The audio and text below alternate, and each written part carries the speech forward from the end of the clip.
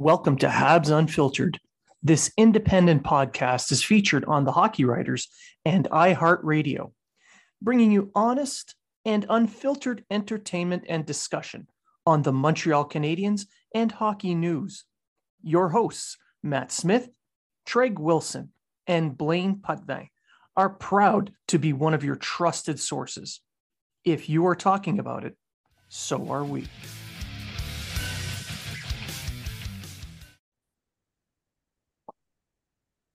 And welcome to Habs Unfiltered, episode 375. I'm your host, Blaine Putvin, and I'm joined by my co-host, Matt Smith. Good evening. And Treg Wilson. What's up? So we had a bit of a layoff. Been a couple of weeks. Preseason layoff. Yeah. It couldn't be helped with Treg doing his shows and Matt and I traveling all over for work. Just couldn't get us together for a show. So, but here we are now. Good to be back. Good to have everybody back. Yes. And Treg, you look like you're a little bit weighed down there around the neck. Is that a couple of gold medals you got there? I did get a couple gold medals. I didn't think we could talk about that, but yeah, I won the Nova Scotia Open. I won first in my class, and I won first in men's masters, and I was second overall for men's physique. Was the prize a razor so you can get rid of that pedo stash? No, I just got this. This is if anyone follows bodybuilding, go look up C-Bum, who's Mr. Olympia for classic bodybuilding. And I'm going with the C-Bum stash for the Flex Lewis this weekend, the Flex Lewis Canadian Classic. So we'll see how that goes. We'll see how it goes. Is the competition held at a school? Technically, yes. So it's at the Riverview. It's in Riverview, and it's at the Riverview, whatever the theater is called. I forget now, but I grew up 20 minutes from Riverview, so maybe I'll tell my mom to come down and like cheer you on or something. So it apparently they're Jesus, I'm so sorry. I've been on 3 weeks of prep at a huge calorie deficit, so my mind I forget the name of the venue anyway. It's a school in Riverview, and they have a big theater like with seats and all that in it. It's like the Spats Theater at Citadel High here in Halifax, which was my last show. So you're probably just going to you're probably just going to Riverview High. Sure, whatever you say, Matt. You know more than I do. So yeah, I'll tell my mom to come down and take pictures and cheer you on and everything. Riverview Art Center, it's called, okay. Which is 400 White Pine Road in Riverview. So if anyone wants to go and cheer Treg on or protest his involvement with his mustache, that's where you go. Yeah. Or if you want to sit at home and watch it for $30, you can watch the pay-per-view. Okay. I wouldn't spend my money on it, but I'm just saying if you want to. If I wanted to see you shirtless, I would just go onto your social media. Just go on to Instagram. That's all you got to do. Oh, God. All right. So without further ado, the season's about to begin. As we record, it is Tuesday the 10th. The NHL has opened. I was just watching Nashville and Tampa Bay. It was 1-1 when I came down to record. So yeah, the season's begun. The Canadiens play tomorrow against the Leafs, and they've released the roster. So we'll talk a little bit about the roster. We'll talk about everything, all the drama around that. What we think will be a good, successful season. We'll talk about players who should have made it, didn't make it, shouldn't have made it, did make it, and call-ups and whatnot. So why don't we just start it off with the roster? Well, we can go line by line. We'll start with the starting five. According to the Canadiens' latest host for their line rushes anyway, Caulfield, Suzuki, and Anderson are the forward line, and Matheson and Savard are the defensive line, with Allen starting in net against the Leafs. So let's start with that top line: Caulfield, Suzuki, Anderson. I've been hearing a lot of people upset about Anderson being placed there, but there is a good reason. Treg, you were talking about it before the show. He plays well against Toronto. Like every game we play against Toronto, whether it be preseason or regular season, he seems to get a goal or two, and he plays hard and goes hard. I agree. I don't care for Anderson to be on that line permanently because I don't think he works very well with Caulfield and Suzuki. But against Toronto, the more ice time you can give Anderson, I think the better, because he seems to be a Toronto killer. He seems to always play well against Toronto. So that's why he's there. I think we can put to bed the fact that I don't see Kirby Dach playing with them this season, unless they really need offense and the game's getting late or something. They might throw them together at the end of a game, but I don't see. I think Dach has that permanent second line center gig from now on. But you, Matt, what did you see out of that line? I would agree with Treg's statement that Anderson is Leaf killer. He really is. He's one of their better players when they play the Maple Leafs for some reason. But when I'm looking at the preseason, I thought that Anderson was one of their best players. He was consistent. He was giving it his all, really. And I don't think that I don't disagree that they started him there, and it might not just be for one game. Who knows? They did try multiple people during the preseason. They tried Newhook, they tried Monahan, Harvey Pinard, Anderson, etc. I'm going to say it's the first game of the season. Let's see how it goes. There's going to be some shuffling in there. What I would like to see is some consistency in lines this year. But I do agree with Treg that I think it kind of puts to bed the whole Dach situation, unless it's maybe towards the end of a game or something and they just need to throw a bunch of offense on the line. We know that they play well together, but I think it's St. Louis' plan and the Canadiens' plan to have Dach center his own line. Whether that's going to be with another center on a wing, we'll see. But as of right now, you've got Suzuki, who's one of the most consistent players that the Canadiens have. Caulfield just signed a big extension. He's going to be looking for the next step in his career. He's on a 46-goal pace last year prior to his shoulder injury. And talking about the defensive pair, I don't think there's any surprise there with Matheson Savard. Matheson was on a 61-point pace before or when he came back from his injury. And Savard is, kind of that stay-at-home defenseman that every team looks for. So he might be playing out of position, obviously being a top line guy with the Canadiens, but as of right now, he's their best option to play on the right side. Well, I think Savard. Oh, sorry, Blaine, go ahead. No, I was going to go on to Anderson. Over the last few days, St. Louis has been talking to the press. He's been on Schaum. He's had press conferences, and he has continuously brought Anderson up, mentioning how he is starting to understand how to use his speed. I mean, he's always been big, fast, no problems there, but now he's learning how to apply his speed in situational ways. When to so turn that it on. Could work better.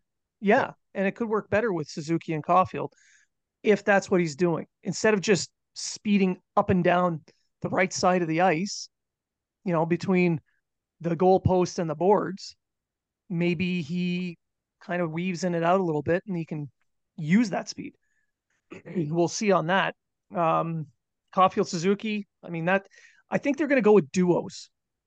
I think that's what's going to happen. We're going to see duos. We're going to see Caulfield, Suzuki, Dach, Newhook, Monahan, and I don't know. Well, right now they got him with Pearson, but Monahan and whoever. Fourth line is just a rotation of whatever's there.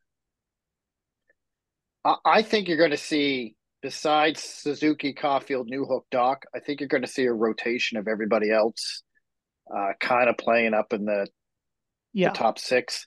You'll see if Slafkovsky goes up there with Dach and he plays well, he'll stay. Maybe he'll move up with Suzuki and Caulfield for a game or two. I think you'll see Monahan play up on the wing. I think maybe with either the first or second line, Harvey Pinard.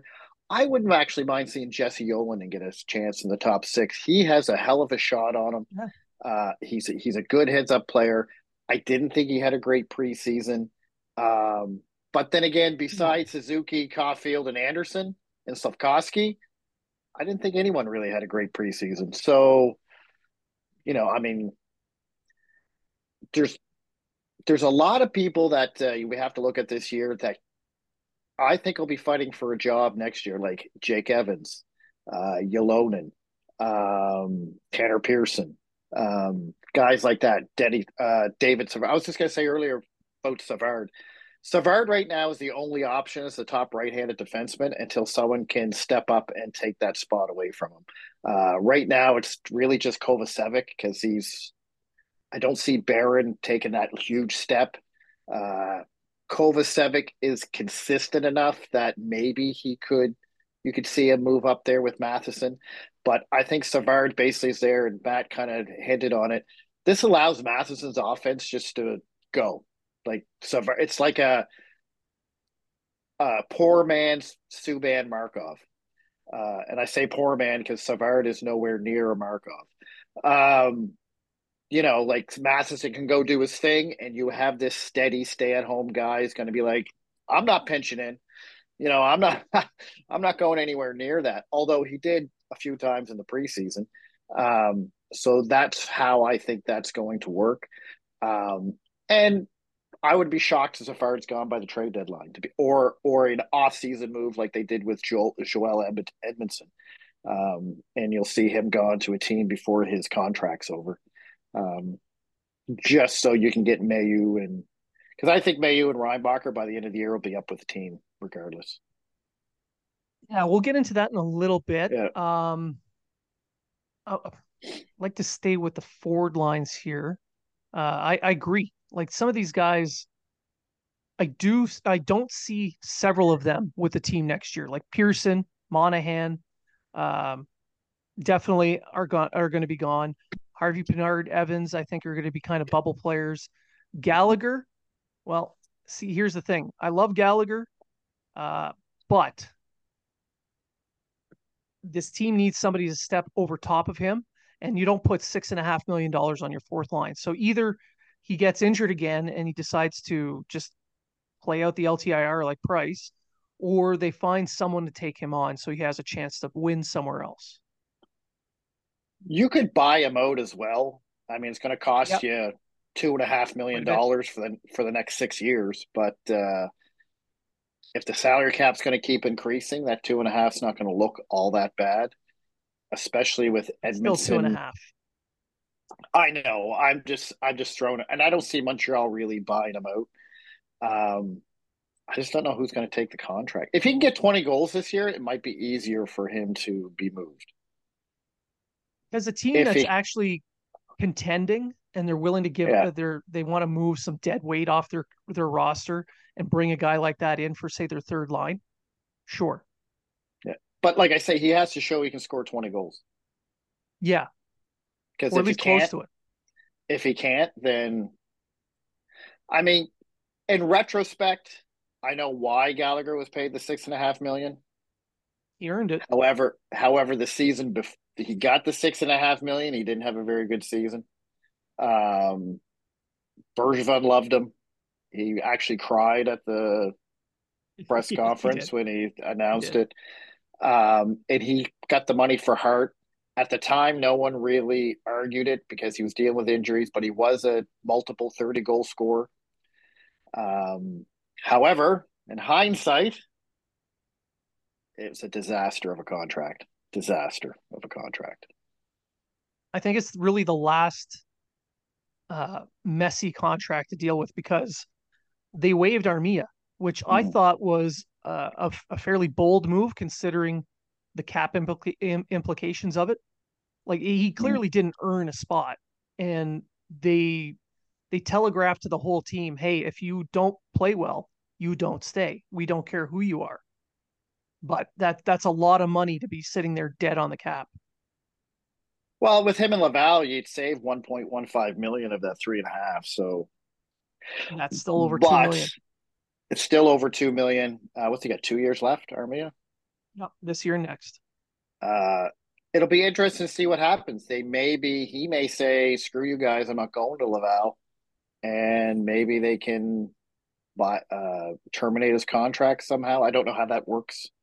I'm It'd have to not be a mutual. It'd have to be mutual between the two parties. Mitchell, and maybe he Yeah. goes to Europe or something. I Yeah, he don't would have to know. be put on. I think I don't know if he would have to go on waivers again for like a He would. termination, right? Yeah. Yeah.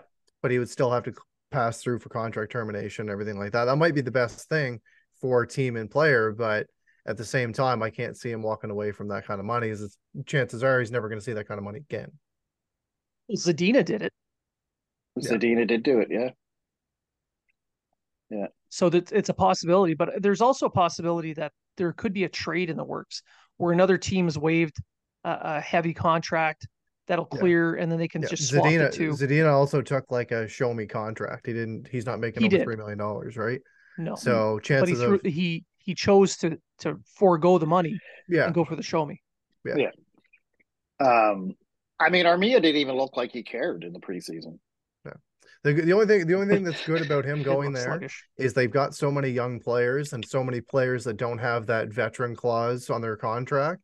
They don't need to worry about sitting a veteran all the time, because other than guys like Gabriel Bork and Armia and Philip Maillet and there's a couple other ones, they don't have to sit them.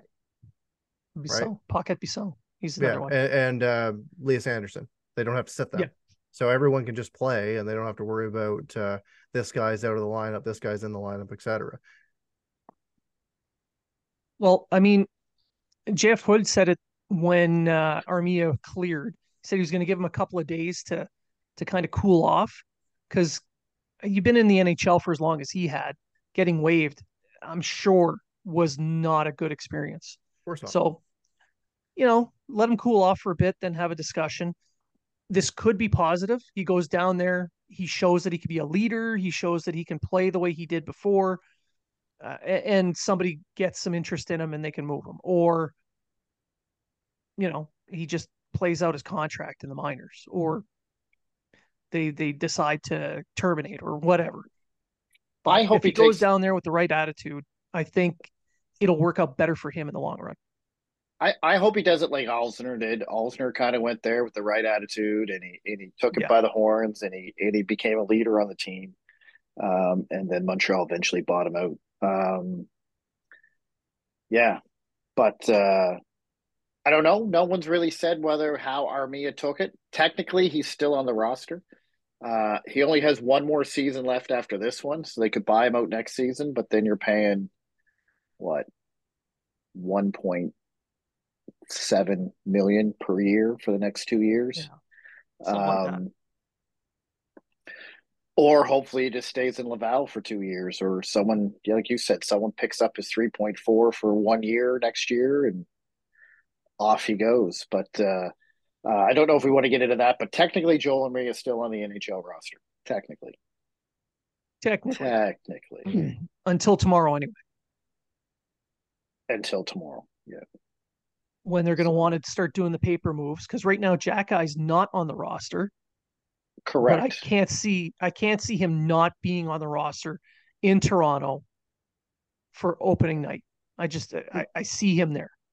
Well, okay, if you really look at the reasoning for all this, it has to do with Dvorak's LTI, long-term injury reserve. So Dvorak technically went on LTIR in the off season, which means you have to get as close to his total value as possible, or you lose out on money. So Joe Armia was waived. He went through waivers. That means he can either play for Montreal or Laval without having to go through waivers again. I think it's for 10 games in 30 days. 10 games or 30 days. So Jack Eye, who's waiver exempt, he can go up and down as many times as you want. He had the lowest value. Armia had a high value. He had a lower value than, say, Barron and Harris and all the other Gooley and all the other waiver eligible guys. So you put him down, you keep everyone up. You keep that money closest to the 4.4. I believe they lost out, if what's his face on Twitter? What's his name? Something Sakic, Montreal, whatever. The capologist guy that's on there all the time. I refer to him. Sorry, man, I forget your name if you listen to the show. I forget your handle. But he said they only really lost out on $400,000, 400 and some odd $100,000 by doing it that way.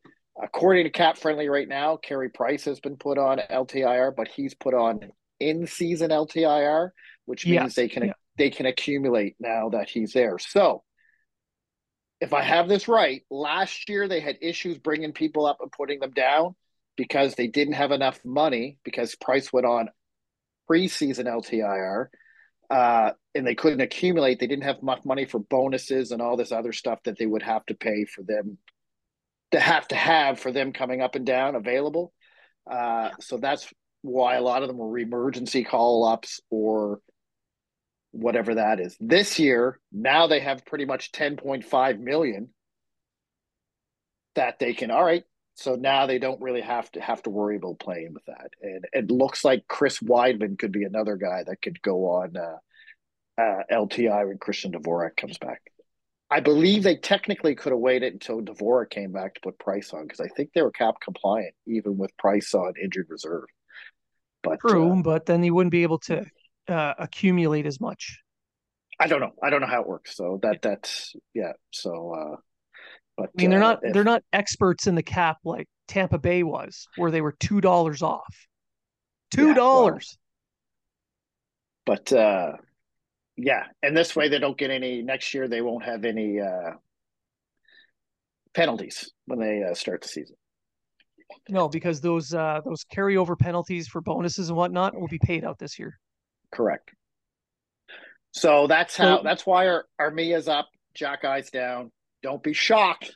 I know you're all big Armia fans and you want him on the team, killing those penalties and playing like Kucherov every 13.7 games of the 25 games he plays. Armia will be in Laval, and Jack Eye will be in the Montreal's roster tomorrow night. Now, another contentious point with the roster that happened over the last couple of days was the Norlinder Barron competition. So I'm going to say it. I'll say it here. Yes, Norlinder did play better than Barron did, but it wasn't a competition between Norlinder and Barron. It never really was. This was a competition for Norlinder to try and supplant one of the many left-handed defensemen ahead of him, and he just couldn't do it. Whereas Barron, still third best right-handed defenseman they got right now. I thought Mayu played better than Barron, but that's just me. Yeah. I thought he did, but I will admit I'd rather Mayu and Laval to get his games up and get his work on his defense before I throw him to the Wolves in Montreal. Although I do believe Mayu will be in Montreal at some point this year. I'm just hoping it's not till after Christmas, at least. But that means the team's healthy. That's right. That means the team's. But yeah, I agree. I wasn't a big fan of Justin Barron in the offseason. We've talked about this before. He's a bit of a slow starter. However, you're absolutely right. Unless Norlinder could play the right side, he wasn't winning a spot. Now Harris can play on the right side, but even if Harris plays on the right side, you got Jack Eye, Gooley, and Matheson, and Gooley and Matheson are set in stone. Nobody was pushing them out. Jack Eye, I think, was pretty set. I think Jack Eye's pretty set in stone too, even though he was put on paper wise, he was put on waivers. Yeah. And I think the reason saying that is he was quarterback in the power play on the second unit the whole preseason. And when you're ripping wrist shots through the net, you're going to stay on the power play. And I'm telling you, I was impressed with his offensive skill this preseason for Jack. Yeah, he looked a little bit better there. He looked better. He's skating better. He has that good shot. He doesn't hit it into the shin pads like Petrie used to do all the time. And, mind you, I thought Norlinder had a great preseason. He did. And if Matheson or Gooley or Harris go down, he's going to be the first call up. and you'll see him get regular minutes in the lineup. So, and good Yeah, for him yeah, because and I'll be honest, I had him written off. I thought he'd be playing in Europe all year, to be honest with you. So me too. But the fact that he's stepped up, he's looking a lot better. He's looking more confident. The confidence is the big difference for him. yeah, So he's making plays, he's taking chances. They pay off more often than they don't. But the fact that he's making those attempts, that's what he was missing. So he goes down to Laval. He plays well. He gets a call up. He plays well. Maybe another team looking for a young defenseman, they'll try and snap him up. Like he's not playing for the Canadiens per se. He's playing to earn that next contract because I don't see him cracking this roster at any point as a regular. I I think you're going to see one of your favorite left-handed defensemen moved at some point for a big deal that's going to get them a high offensive forward. Because if you break it down, either Matheson got to go in the next couple of years, which I think is possible. Gooley's there for life or until he whatever. So you got to look at Harris, you got to look at Struble, you got to look at Norlinder, you got to look at all these Jack Eye's there, and I'll tell you why Jack Eye's there is because he is your prototypical uh, bottom three or bottom pairing defenseman who can step up and play higher if he needs to be. Whereas you got a guy like Harris or Barron, if they're top four defensemen, you don't want to bury them on that bottom pair. So they're going to be coming up because when Lane Hudson comes in, Reinbacher, Mayu, and I mean, I love the fact that we're talking about this because under Bergevin, you could name three defensemen that you think are going to play in your top four for the future. Think about it. You're like, I don't know, Nathan Beaulieu. Like, and now we're talking, we're going to have to get rid of some of these guys because you have way too many potential top four defensemen. And then we have someone that we haven't even seen in Hudson, who's going to be jumping up into the mold at some point. We haven't been able to see him because of his NCAA eligibility, right? So yeah, and that's why I think Matheson. He is. I mean, now Grant McKegg said he had 263 puck touches, and I'm starting to figure that math out. And somebody questioned it. And I kind of went, you know what? People count that, so I don't see it being wrong. But when the guy plays 31 friggin' minutes, yeah, and everything goes through him. Everything he had the puck on a stick for an average of 4 minutes in the game. Puck on a stick for 4 minutes. That's a long friggin' time to have the puck on your stick in a hockey game. So I can see 263 touches.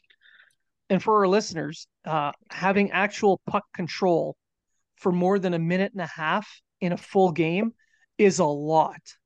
Like superstars in the NHL, game breakers, they'll have it for almost a minute or just over a minute in a game. That's where the puck is actually on the stick. That's a lot. So 4 minutes is almost unheard of. Yeah. 263 puck touches is almost unheard of. But so your best trade bait is Matheson, Jordan Harris. Someone like 2 or 3 players on that left side got to go. Yeah. Not this year, but within the next couple of years. Exactly. So, which brings me back to Norlinder. I just can't see him pushing his way past any of them. And by the time it's time to move any of them, there'll be other people like Hudson coming up, and there you go. It's replaced, and he's gone anyway. So he's really just playing to prove that he can be an NHLer at this point. The Canadiens will use that. You also get William Trudeau, who's starting to play very, very well for Montreal. That's correct. But all you can hope for Mattias Norlinder now is that he plays well enough that you can sit there and go, look at this guy. He could be in your top 4. He's not going to fit into our top 4, but he can be in your top 4. We want at least a second round pick for him. Or we're going to throw him and this guy. We want that guy. Right? Don't forget, there's still Adam Engstrom in the weeds as well. Yeah. That's another left-handed defenseman who looks like he's going to be an NHL player. Who's that Russian guy who's tearing it up in the KHL? Is he left or right? He's a right, I I think. think he's a righty. Is he a right? Yeah. So, Yeah. I mean, right. I mean, I know people are pissed off with the drafting because of Reinbacher or that. But if you take a step back and look, Kent Hughes is drafting from the backside out. He's drafting a specific type of player. Correct. He has his defense. He thinks he has his goaltending in Fowler and Dobish. Yeah. Yeah. Right? We'll see how Fowler does this year with Boston College, although he played very excellent in his first game. Stole a win in his first game. Yeah. Stole a win from the national champions. So you really, if you look at it that way, and he made a good point, it's easier to sign or trade for a high-scoring winger than it is for a top-2 defenseman. And so that's what they did. They drafted. They hopefully have their goalies of the future. They have the defense is there. It's there. Our defense we're going to have when we're contending is there. It just needs to be caught up to speed with the NHL. Now they're going to go out and try to build their offense around Suzuki and Caulfield, and hopefully Slafkovsky. But now, if they draft a defenseman in this draft and they have a chance to get one of the big three, then I'm done. I don't know what they're doing. Well, that brings me to a question.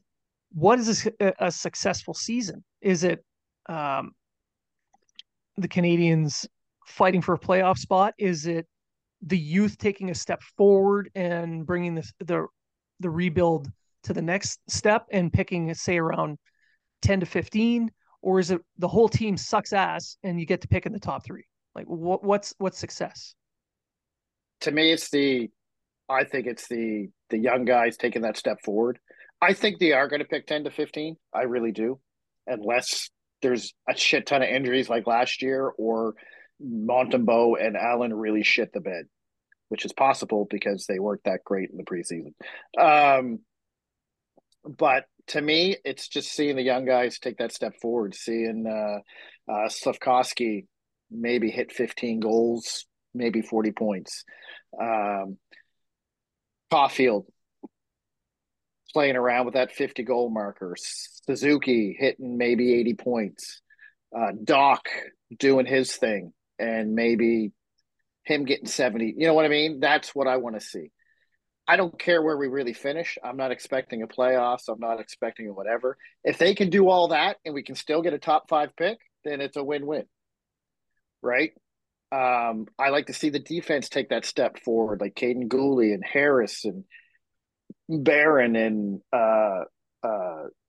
Jack-Eye look better, play better defense, play better offensively. So if all these guys are going to improve and everything's going to move up, how can you not be, I see the Canadiens getting around 80 points this year. Wherever that puts them, I don't know, but that's where I see them getting about 80 points. Yeah, I see them around 85-ish points. So we're looking at like 15 to 20 point jump, but that doesn't mean they're going to climb up the standings very much, if at all.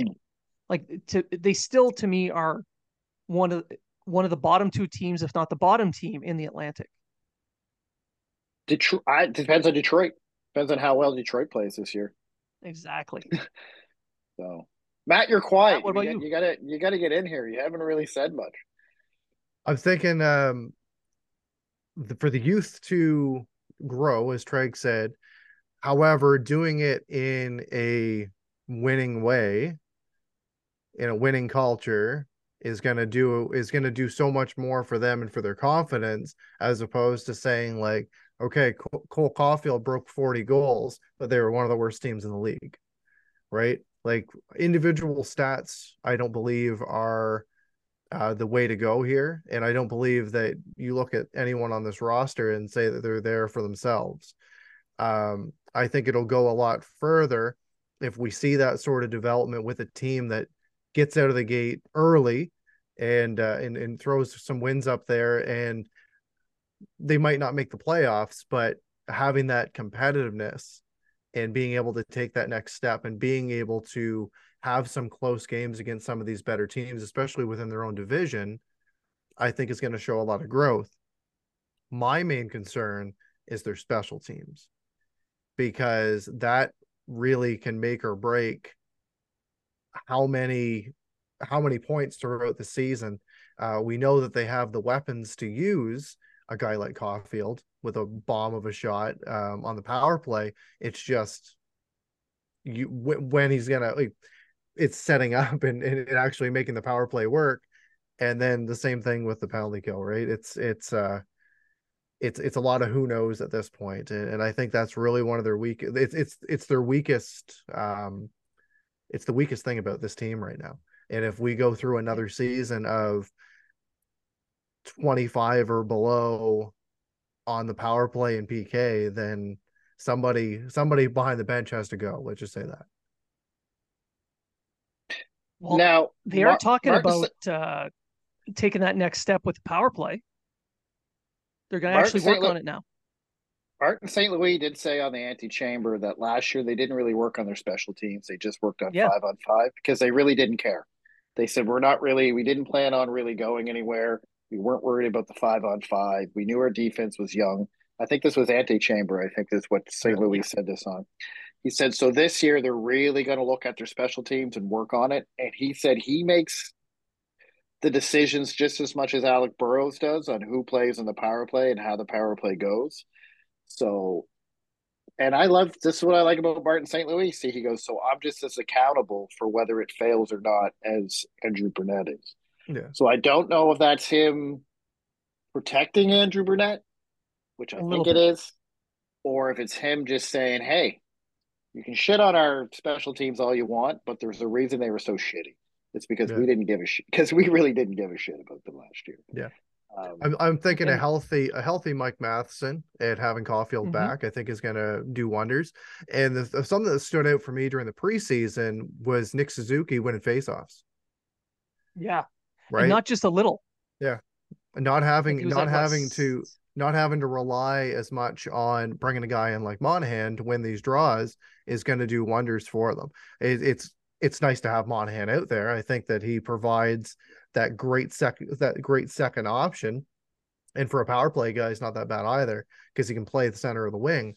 However, puck possession matters at the end of the day, and if Suzuki's their best center, I'd like to see him take that next step. And so far during the preseason, he was a standout for them, and I think he put up 7 points in the preseason. And you keep him healthy, you keep Caulfield healthy, you keep Matheson healthy, and be able to possess the puck on the power play and come up with some sort of system. I say Caulfield's at least a 40-goal scorer, if not 50. So Suzuki was winning over 60% of the draws in the preseason, which is about 10% or 12% higher than his regular average. So even if he can be everybody sucked, or if he can be a 53 to 55 guy, that would be impressive. It's a big jump. Now, if we can get Doc to do the same thing, and we're starting to make those advancements, right? Now for me, a successful season is now, how are you performing in the games? How are you winning and losing the games? Last year, it was just about, let's put on a good show and maybe we'll be competitive. This year, I want to see teams have to work their asses off to beat the Canadiens. The Canadiens have to show that they're a tough out. Now, they may lose more games than likely will lose more games than they win, but they have to make it hard on the other teams to show that they can compete in every single game. They can steal some wins, and sometimes it takes a lucky bounce to have them to beat them. So if they can do that over the length of the season, to me, that'll be a successful season. Yep. They're not going to make the playoffs, in my opinion. Like Treg, I believe they're going to be around 10 to 15 in the draft. and that's fine. Now, they're the second youngest team in the NHL as of right now. That's quite a bit, and they're expected to play a little bit better than they did last year when they were older. Yep. Caden Gooley thinks they're an underdog, and they've got that kind of mentality. So we might see a team come out of the gate really, really battling. Like last year, they were about 500 up until mid-November when the wheels fell off with injuries. That's when the Maybe if bus they don't get accident happened and everyone got hurt. yeah, pretty much. But this year, if you don't have everybody getting hurt at once, we might see a team that's actually, within a few points of a playoff spot throughout the year. It's like just out of their reach, but it's there. Yeah. So, and here's the issue you're going to have on Twitter. And here's the issue. Oh, Because God. you still have the tank commanders. You still have the guys who are like, oh, well, we can get Celebrini or Iserman Celebrini or Demidov Iserman or Demidov and all this stuff. Oh, we're wasting another shiny. draft because we're going to be shiny. drafting. But Zach Benson dropped to 13 and he just made last year. Yeah, and he made the roster. Cole Caulfield dropped to 15 when he was drafted by Montreal. Yeah, they're not going to get one of the top three. And you know what? If injuries happen like they did last year, maybe they do get one of the top three. This is all injury dependent. Now that we have a new doctor, because the guy that was around since 1922 is retired, and with the new trainers, which we all know is going to make the huge difference, the new trainers, because they're the ones that kept them on the ice. Oh, they're fine. They're good. They're good. It's just a bruise. Here's a little Robitussin, and you'll be all right. So if they can stay healthy, last year I think they were 5 goals away from averaging 3 goals a game. That's Cole Caulfield by himself. Really, if you think about it. Their issue last year wasn't scoring, it was keeping the puck out of the net. That was their issue really last year, I think, in my opinion. Well, they were 26th in the NHL in goals, which, that's not good. It's not good, but they were worse on defense by far. Yes. I think they were 28 or 29 on defense, I think. 29. Something like that. Yeah. 29. Now, if everyone a healthy improves, year would improve that. But if everyone improves, like we hope they improve, if their special teams improve, how can they not? How can they not? The only thing that's going to keep them from moving up is the fact that other teams improved. That's it. So if they get 80 points and they finish in the bottom 5, I'm still kind of happy because I'm like, well, they did everything they could do. Right? Like they can't help it. They can't help it if Philadelphia and Anaheim and Chicago all get better too. Right? So they can only really do that. My only concern with that is is like what Matt said, the winning culture. So yeah, we're winning, but we're not getting anywhere. It's like spinning your tires and not moving. But I don't think anyone on that team expects them to make the playoffs or go anywhere. So I think they try for it. They're going to put in the effort. Well, I mean, we all play sports. No one sits there and goes, "Oh, well, we suck. Let's just go." Everyone goes, "You know what? Let's just play our ass off. You never know what's going to happen." Which is true. Yeah. But I don't see a playoffs. If the Canadiens do end up, say, between 10 and 15, and they end up with a Maxime Massé, the goal-scoring right winger out of the QMJHL, so you got yourself another goal scorer. You got a local kid and a kid with size. So everybody should be happy, right? Right? No, because it wasn't the top 3. It wasn't Michkov. What about Demidov? It wasn't Michkov. He's a point per game player in the KHL. He's amazing.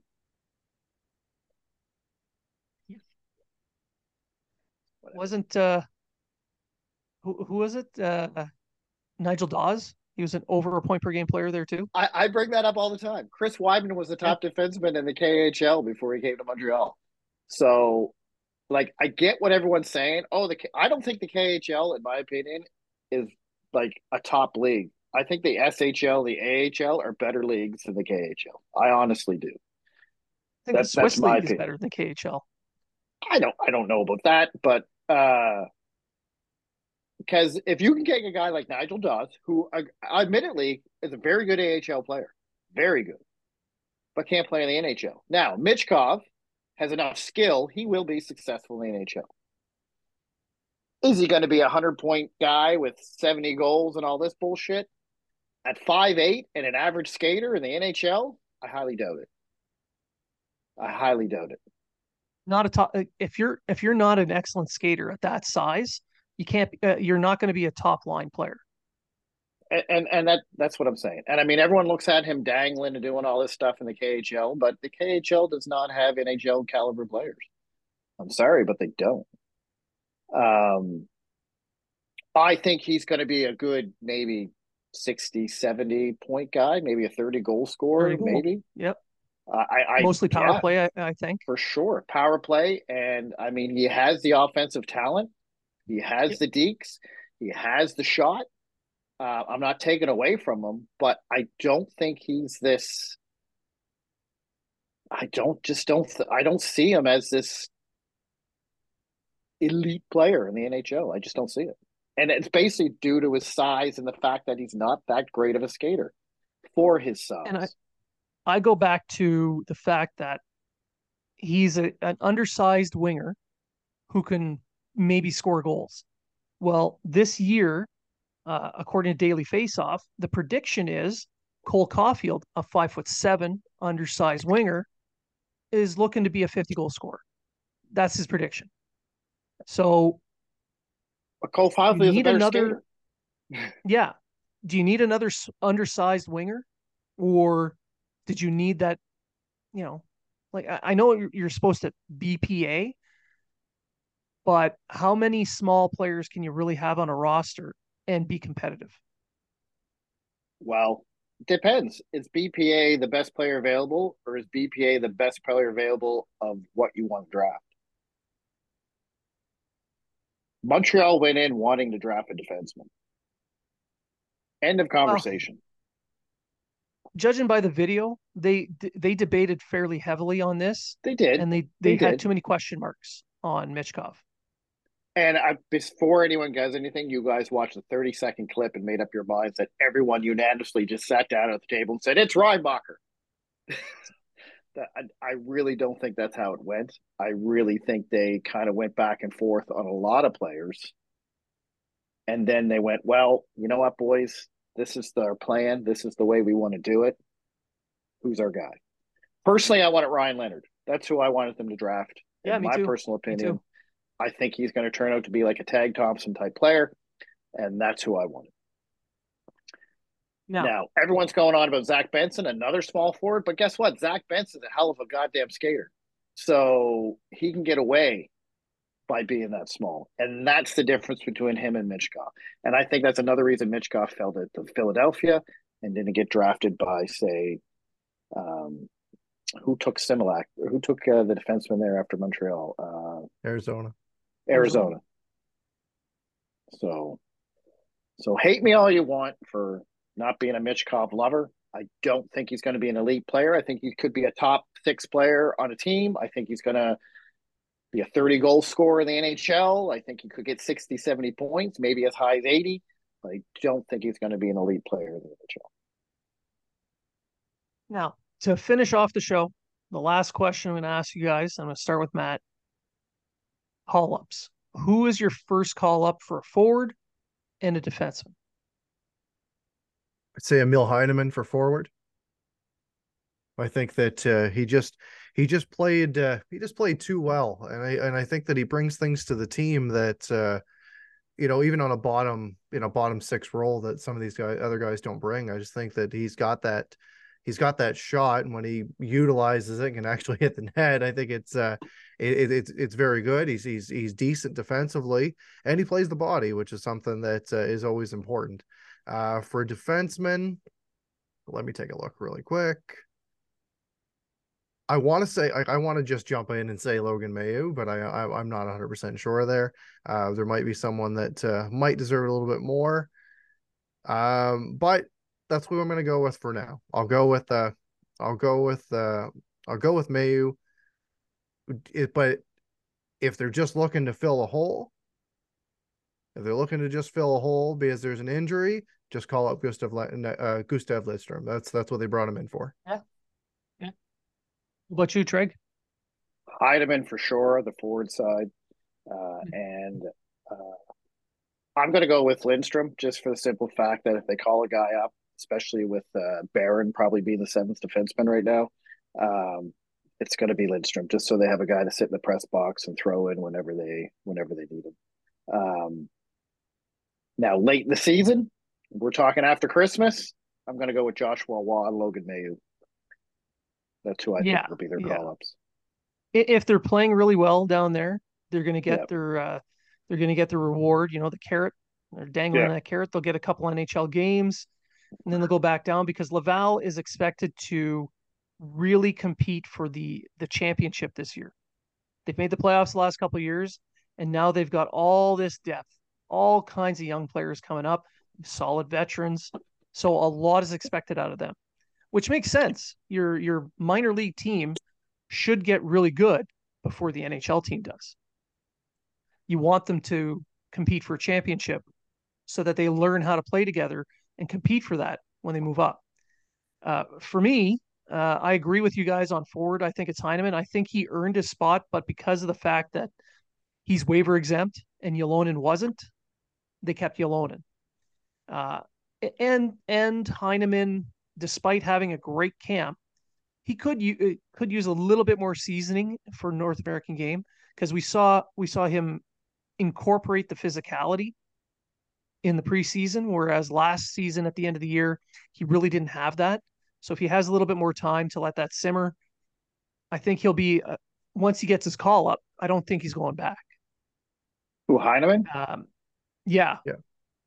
Yeah, I agree. I agree. I think he's going to be the RHP of last year. yeah. Maybe not be as successful at the NHL level, but I Call think up and stay kind of thing. once he's called up, he stays. Yeah, Especially after the trade deadline, when you see yeah, people move in and out. So yeah. Especially someone like Pearson, who's going to be moved at the deadline yeah, for whatever they Monahan. get. And Pearson plays a game that Heineman will be playing. You know, he's a big, although this is Pearson in his youth, not now. Yeah, Big, fast, can shoot, hit and take the body. That's Heineman. So that makes sense there. On defense, I'm going to go with Trudeau. I thought he had another really good camp. He's a steady defenseman whose offense is a little bit underappreciated because the guy can really move the puck well, especially on that first pass out of the zone. So I can see him getting the first call up on D.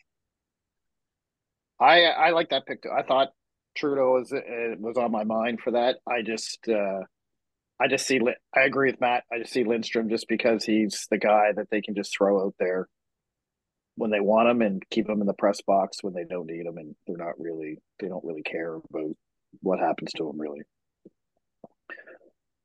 Which is why I'm kind of shocked he was put down to begin with and not Barron, just because of the waivers and the fact that he is a guy that can sit in the press box. So yeah.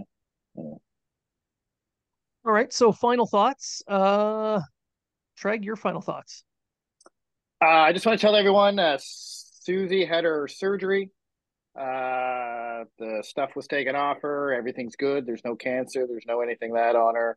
She gets her stitches out on Thursday, and she's back to being an asshole. So everything's Back to normal. pretty good. Back to normal. Everything's pretty good. She's actually right there. Oh, there's Susie.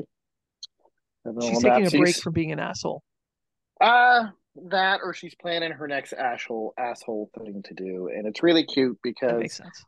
she has a cone that we usually have on her, so she doesn't lick her paws, and she tries to, be an asshole, and I just hold her cone like this and say, "Ha you can't do anything." But anyway, that's the way it is, and that's all I really got to say. That's it. No joke. Matt, what No about you? joke. Good.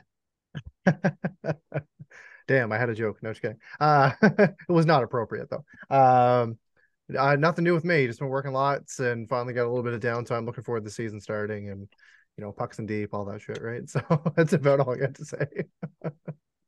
Yeah, and so for me, I'm on the Montreal now. We're super busy. we're doing what's called a tiered readiness program, which is supposed to take 18 months, but we've condensed that into 6 so that we could be ready for a deployment in less than 6 months. So, we're doing a lot of things all at once. So it's taking up a lot of my time, considering I've got to run a department. So, I'm going to be in and out. We might miss a few shows here and there, but we're not disappearing. And finally, if you're looking to buy some Pride tape, go check out pridetape.com. Let's see. Yeah, pridetape.com. If you want to put some Pride tape on your sticks or your baseball bats or cross sticks, whatever, go there. Because the NHL might be a bunch of wusses, but I'm not afraid of a rainbow.